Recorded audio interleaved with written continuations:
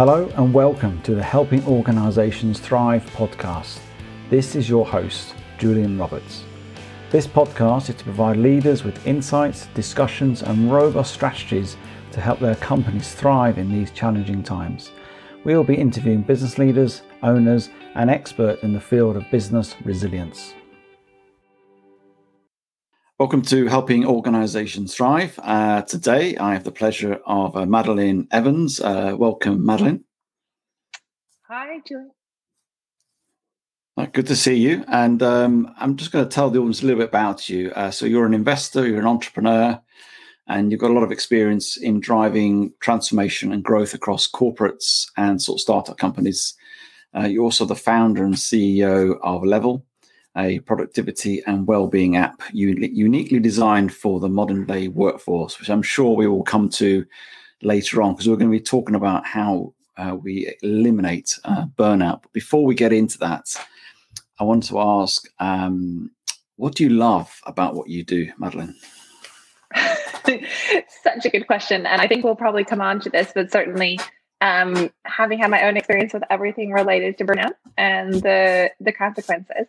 One of the key insights for me off the back of that was I want to be in control of my day to day, and I want to be able to do what's called craft my job, right? And wow. Craft my job. I've never heard that term before. That's a new term. Okay, we'll get into it. Job crafting. Yeah, one of the burnout engagement literature key solution also to burnout and prevention, and be able to choose exactly how I spend my time every day. And it's that freedom, aligning my day, my tasks to the things that really motivate me, the things that I value, the people that I want to work with, the missions that matter, which gets me so excited. And of course, there are lots of other things which we can get into, but I would say, yeah, the freedom of building a mission-driven business that's super aligned to your values with people that you love is what I love about what I do. Perfect. That's brilliant. And it's interesting because we all strive to have gain that alignment when we work for organizations. And like yourself, I've created my own organization and aligned to my own values, beliefs and mission as well. So it's exciting and fulfilling, rewarding, hard work at times, and but it's great. We are going to be talking burnout, and I've had other people on here talk about burnout, and I think it's a real important topic right now. I'd be just curious to understand from your perspective, do you think the pandemic, it sounds a really obvious question, do you think the pandemic has made burnout worse or not? It's not a really obvious question, actually. Statistics say yes. Statistics say the pandemic has made burnout worse for a couple different reasons. There was a great microsite series of studies published actually recently in HBR that noted that 89% of people felt that their work-related well-being, so how I feel about work, which burnout is one of those things, has deteriorated during COVID-19. We can kind of get into the details of that, but and the psychology around why key reasons that are being cited by individuals that I would cite is lack of boundaries or lack of perceived boundaries, not understanding when I should stop work and when I can take time for myself, and also feeling potentially a lack of support or a little bit of lack of community, since you're also not in the same place as your colleagues, are two factors that contribute to effectively what is increased demands, fewer resources, which is what drives strain, which ultimately accumulates into burnout over time.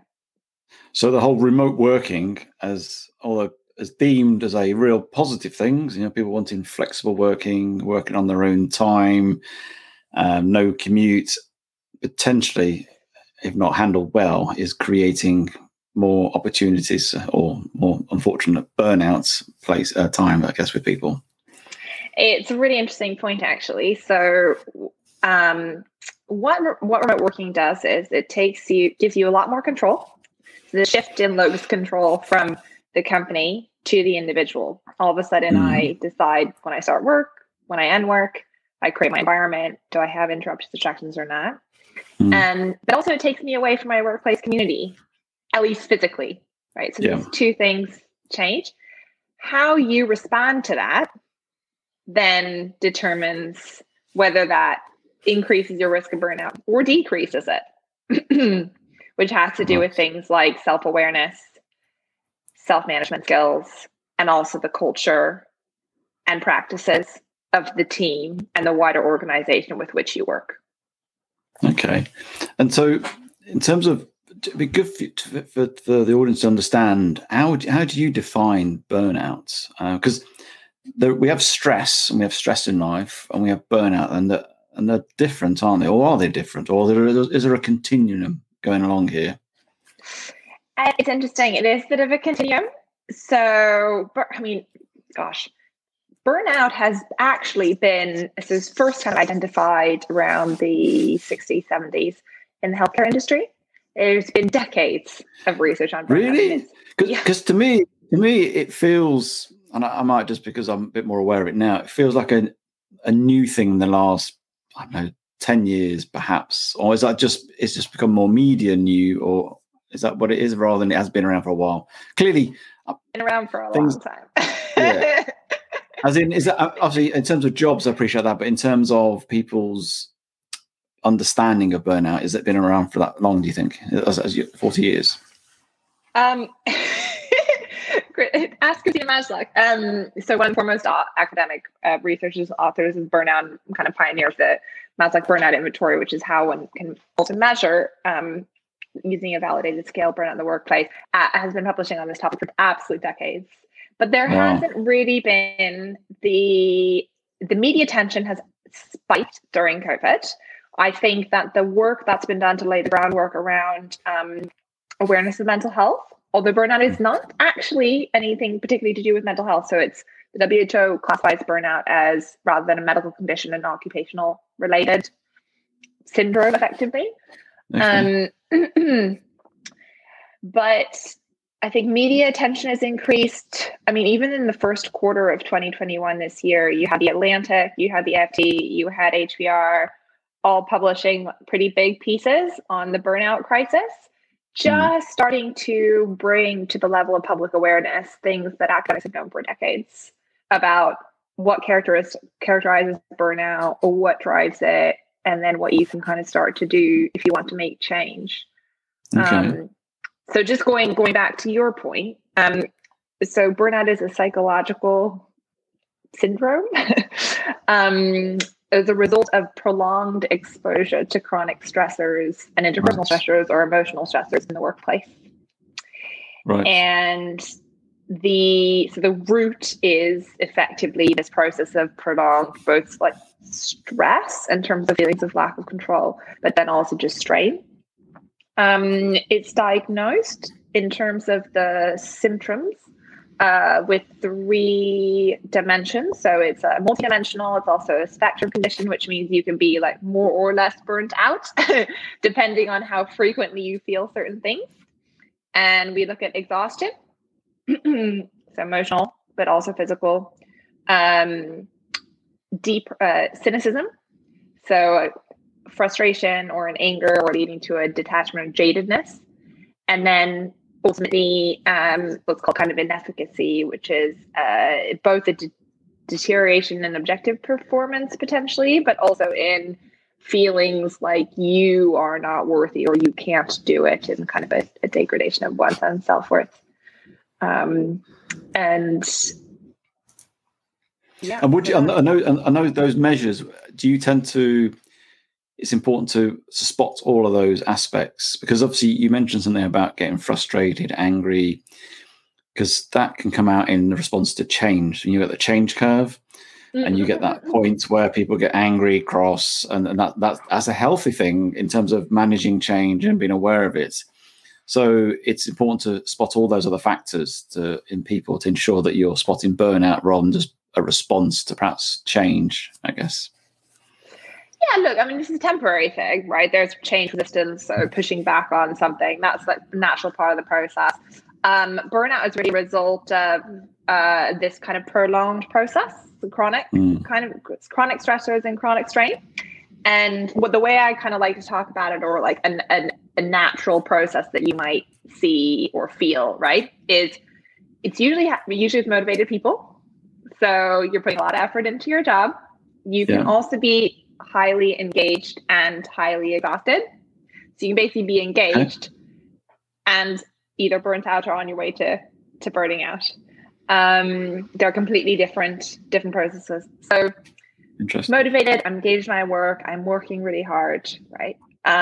Putting a lot of effort into my job, and it's stressful, I'm working hard. So how do you spot that? If you see somebody who's performing really well, putting a lot of work in, how do you spot a point of potential burnout? What are you what's telltale signs that make it really clearly that they are into burnout? Yeah, so this is a super interesting point, which is that where a lot of companies are focused on engagement, and engagement surveys completely missing the early signs of burnout because you don't have the second lens, which looks at the individual's emotional profile, emotional well-being. Things that people might say are, I'm working quite a lot, I'm quite busy. I might start to feel a bit more fatigued and tired. I might not get enough recovery that I need. So I might actually be showing up to work tired. Right. Okay. And also say things, okay, I'm feeling a bit stressed. So fatigue, stress are early signs. That can start to shift. And it's a really interesting piece whereby if you're not getting enough recovery and you feel like your organization is not listening, you're starting to get a bit frustrated. Okay. And you can see that then in individuals' emotions, right? You can also see them how they're reacting to things. And then that can turn into kind of anger and lashing out, or it can turn into unhappiness and low mood. And then ultimately you'll either see, you won't kind of know that unless you're having that conversation, that engagement around the individual emotions and how they're feeling. You'll see someone either detach. So just decide, forget it. I'm done with this. Motivation drops, engagement drops. You'll see a breakdown. Someone will ask for stress leave, or someone will just leave the company. So it's super important to actually be looking at both, not only trying to spot the emotional signs and feelings of people, but also empowering people to understand themselves so that they can themselves become aware of where they are in that process early days.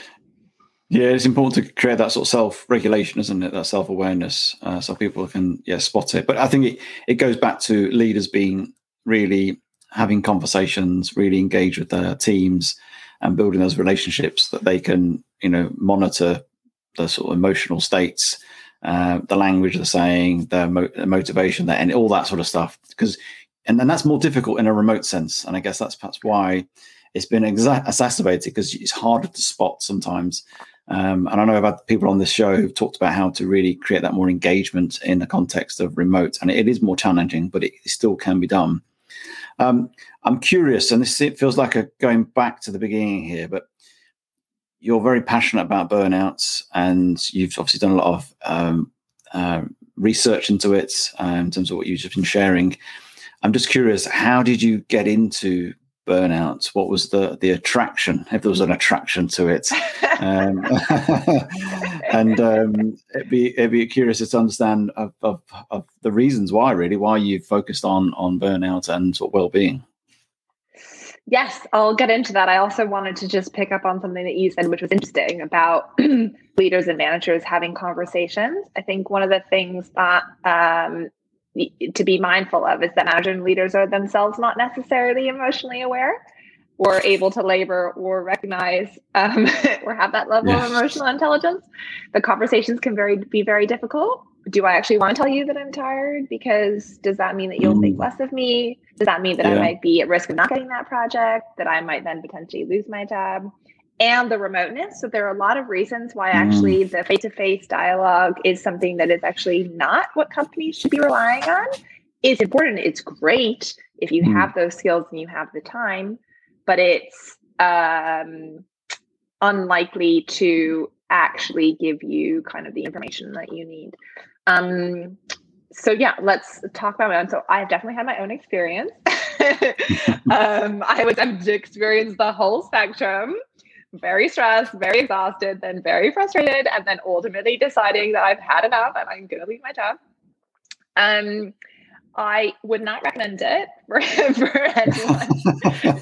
It's very stressful, not the least stressful, but you don't necessarily, I mean, this is sort of part of what ultimately I'm championing is like, and this is kind of 4 years ago for me, just zero public understanding about what this means and what the science might be, and total taboo against talking about that. And so I was kind of, left a little bit to my own devices with that. And I didn't even recognize it. I wouldn't even know what to call it in my of itself.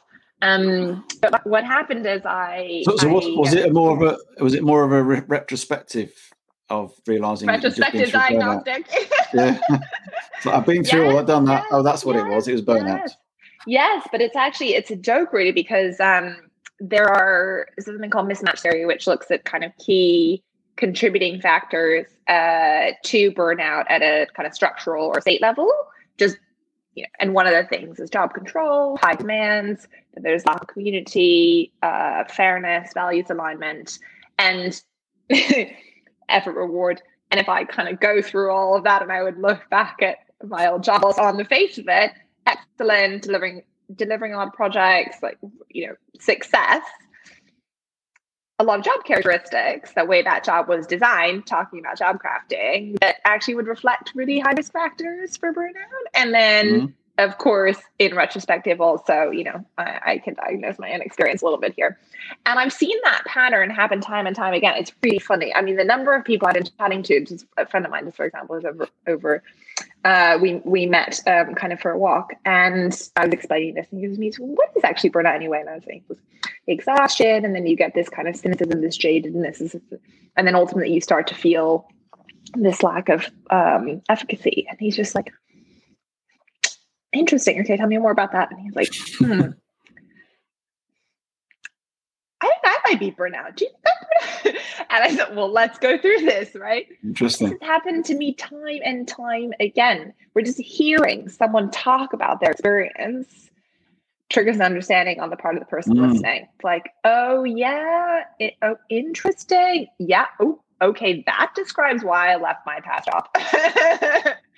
And you're like, right, okay. We need to be much more aware of this. And then we need to be able to take early action so that it's better for the person, for the company, for that divorce not to happen, for that person to continue to be performing or even level up their performance through greater self-awareness.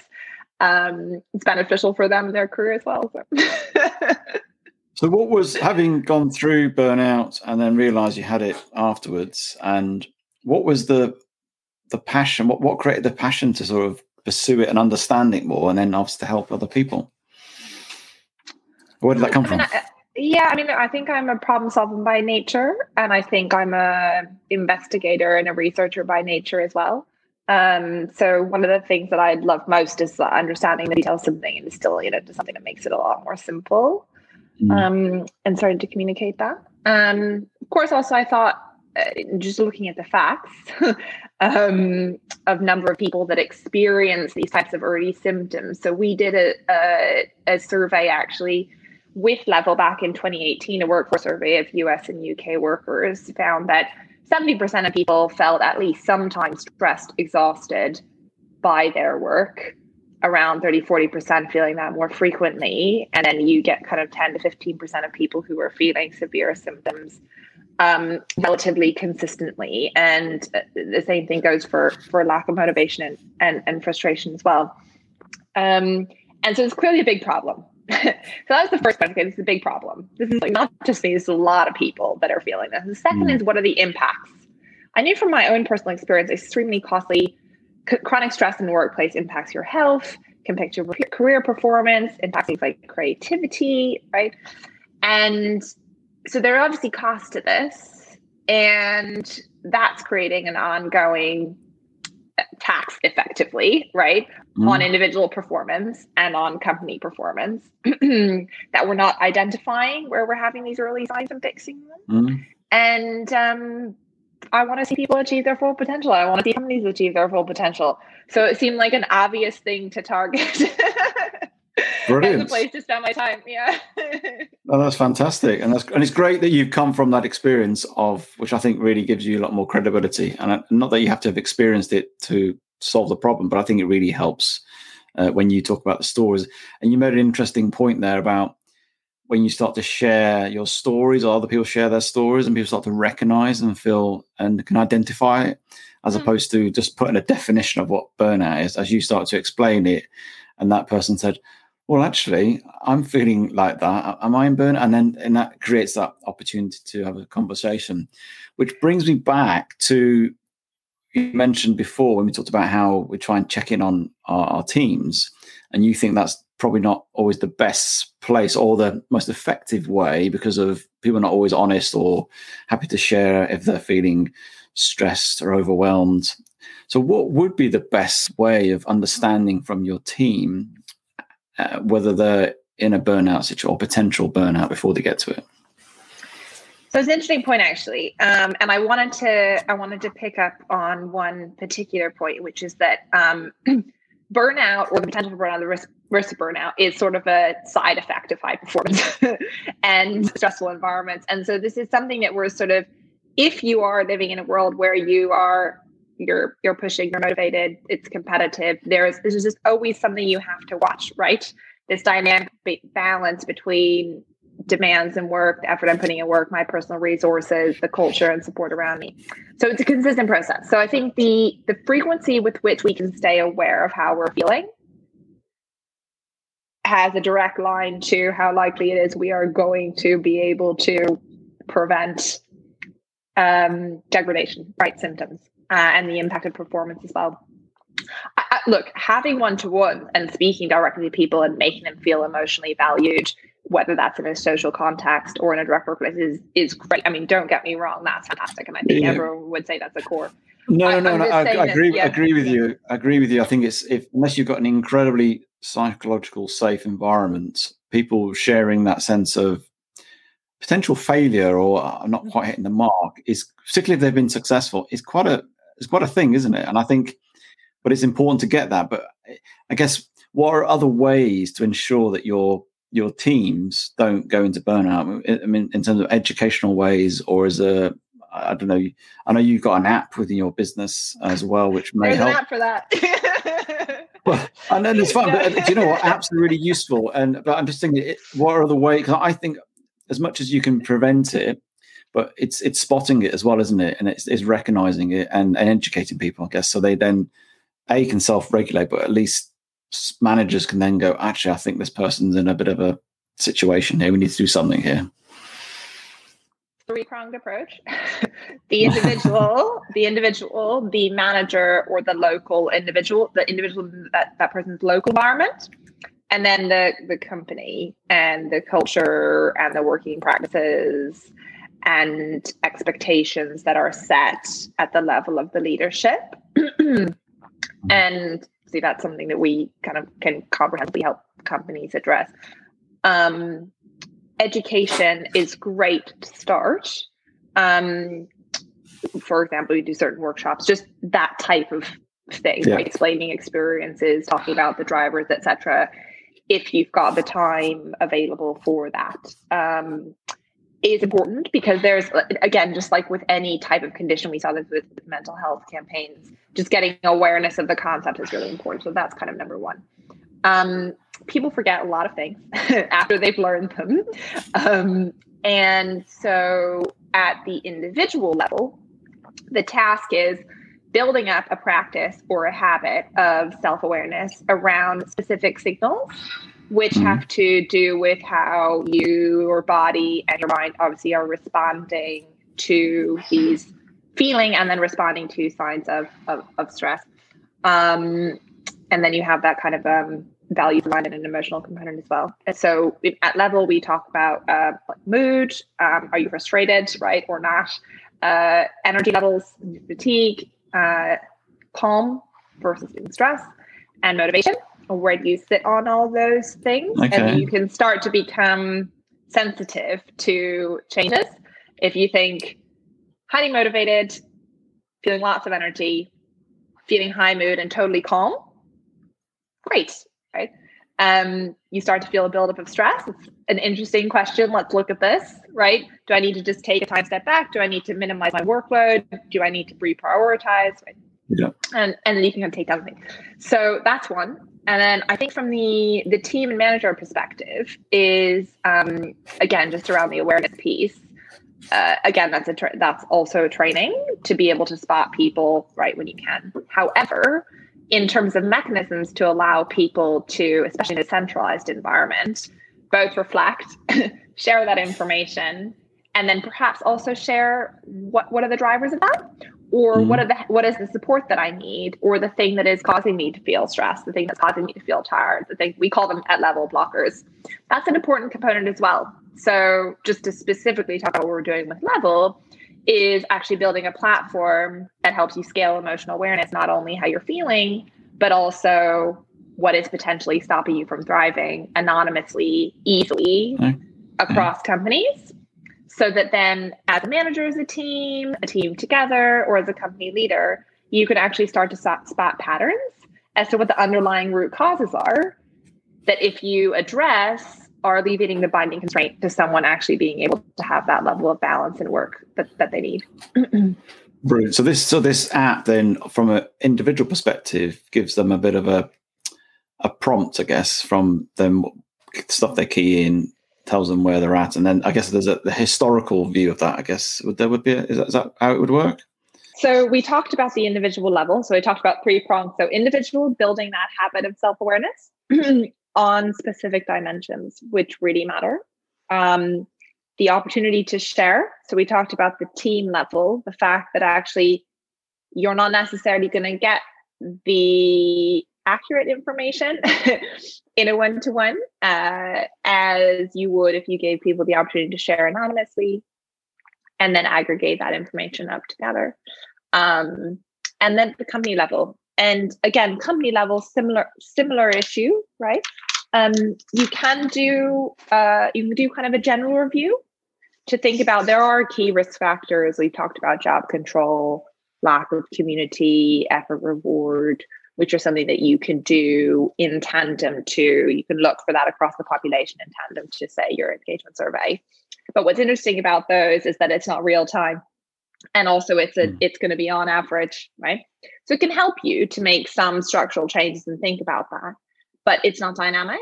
And so then the third piece of that for us is actually being able to understand those blockers to thriving at the individual level, but aggregate those up for the company across key themes, align those with people of responsibility, whether that's your IT, your facilities. Now we're getting heads of remote work, operations if it's a process issue, transformation and change, or something around HR policies, procedures, etc. And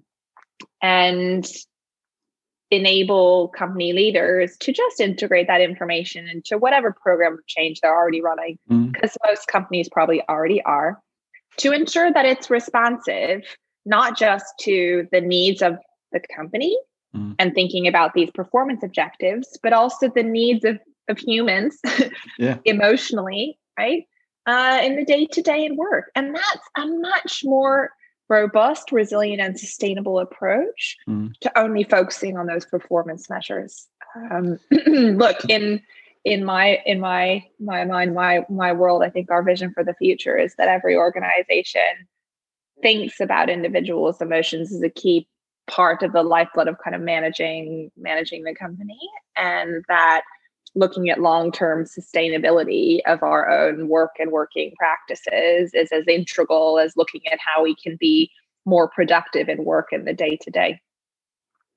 Brilliant. And it's almost creating like a dashboard of measuring where people are at from I guess by team or by company wise, and seeing that shift or change over time, I guess, as well, to sort of spot anything you need to bring some intervention or some help or support in various teams.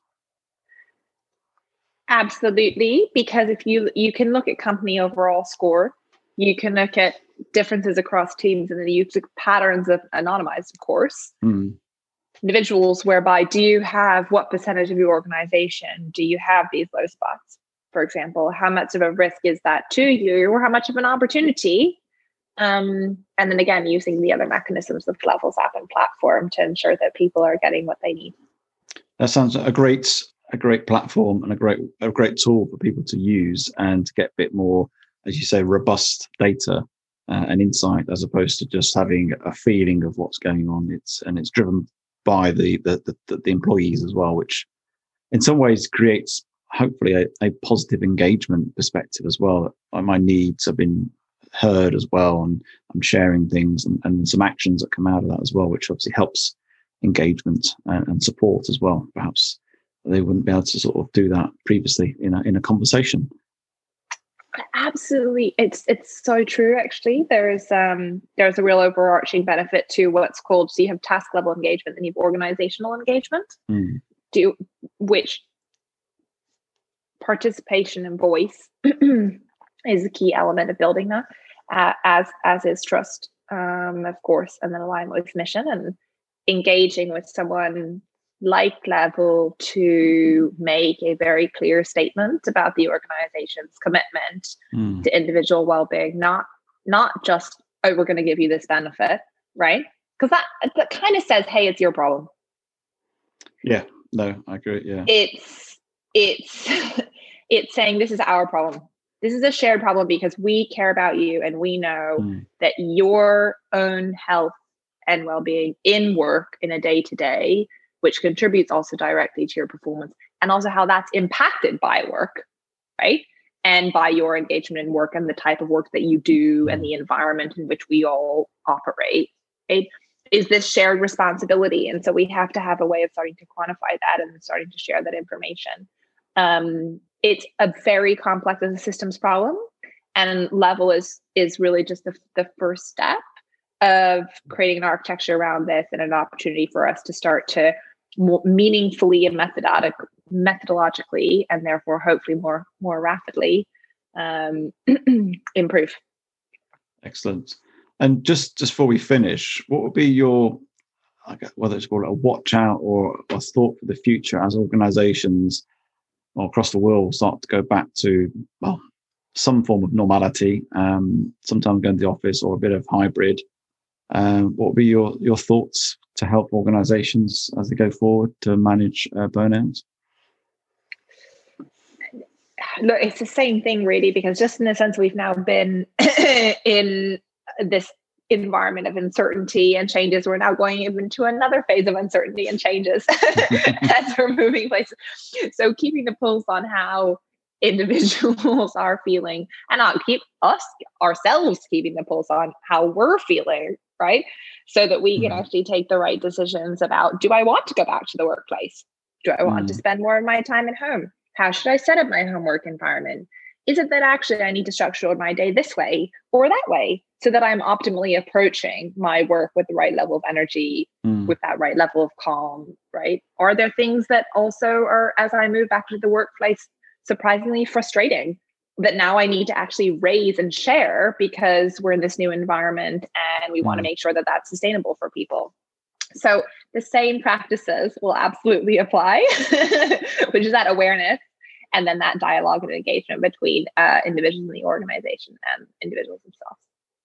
Thank you for that one. And thank you for coming on, Madeline. And I really love your passion and your energy around this. And it is really an important thing to tackle and deal with. And obviously your experience, but also your insight, your research, and it's very data driven. It's not waffly. It's not all vague. It's very data driven, very factual. And you've got a platform that I think could really help organizations right now to get, as you say, almost like a finger on the pulse, which I think that's a word of pulse and knowing what's going on within the organization. So just before we finish, how can people sort of connect with you and get in touch with you? You can very easily email me directly. I'm very happy to hear from anyone. So that's Madeline at Level, LEVELL.io. You can find us on LinkedIn and also find us on our website. Again, that's LEVELL.io. And I can't say enough. Thank you so much for this opportunity and for picking up on the energy piece. So we talk a little bit about doing your levels, right? Have you done your levels today? How are your levels? It's a nice way of bringing a vocabulary around feelings into workplace in a way which is accessible. And I myself as an individual and everyone in the company also tries to bring our best levels. So we want to bring joy, bring that calm, bring that motivation, and bring that energy to any engagement, and of course any company that we're partnering with as well. Brilliant. Well, thank you very much for your time today. Thank you. If you like this episode, then please do subscribe, do share with your friends, and do check out other episodes in the series. If you're looking for support and help in your organisation to create a resilient culture, then please do get in contact with me on julianrobertsconsulting.com. Thank you.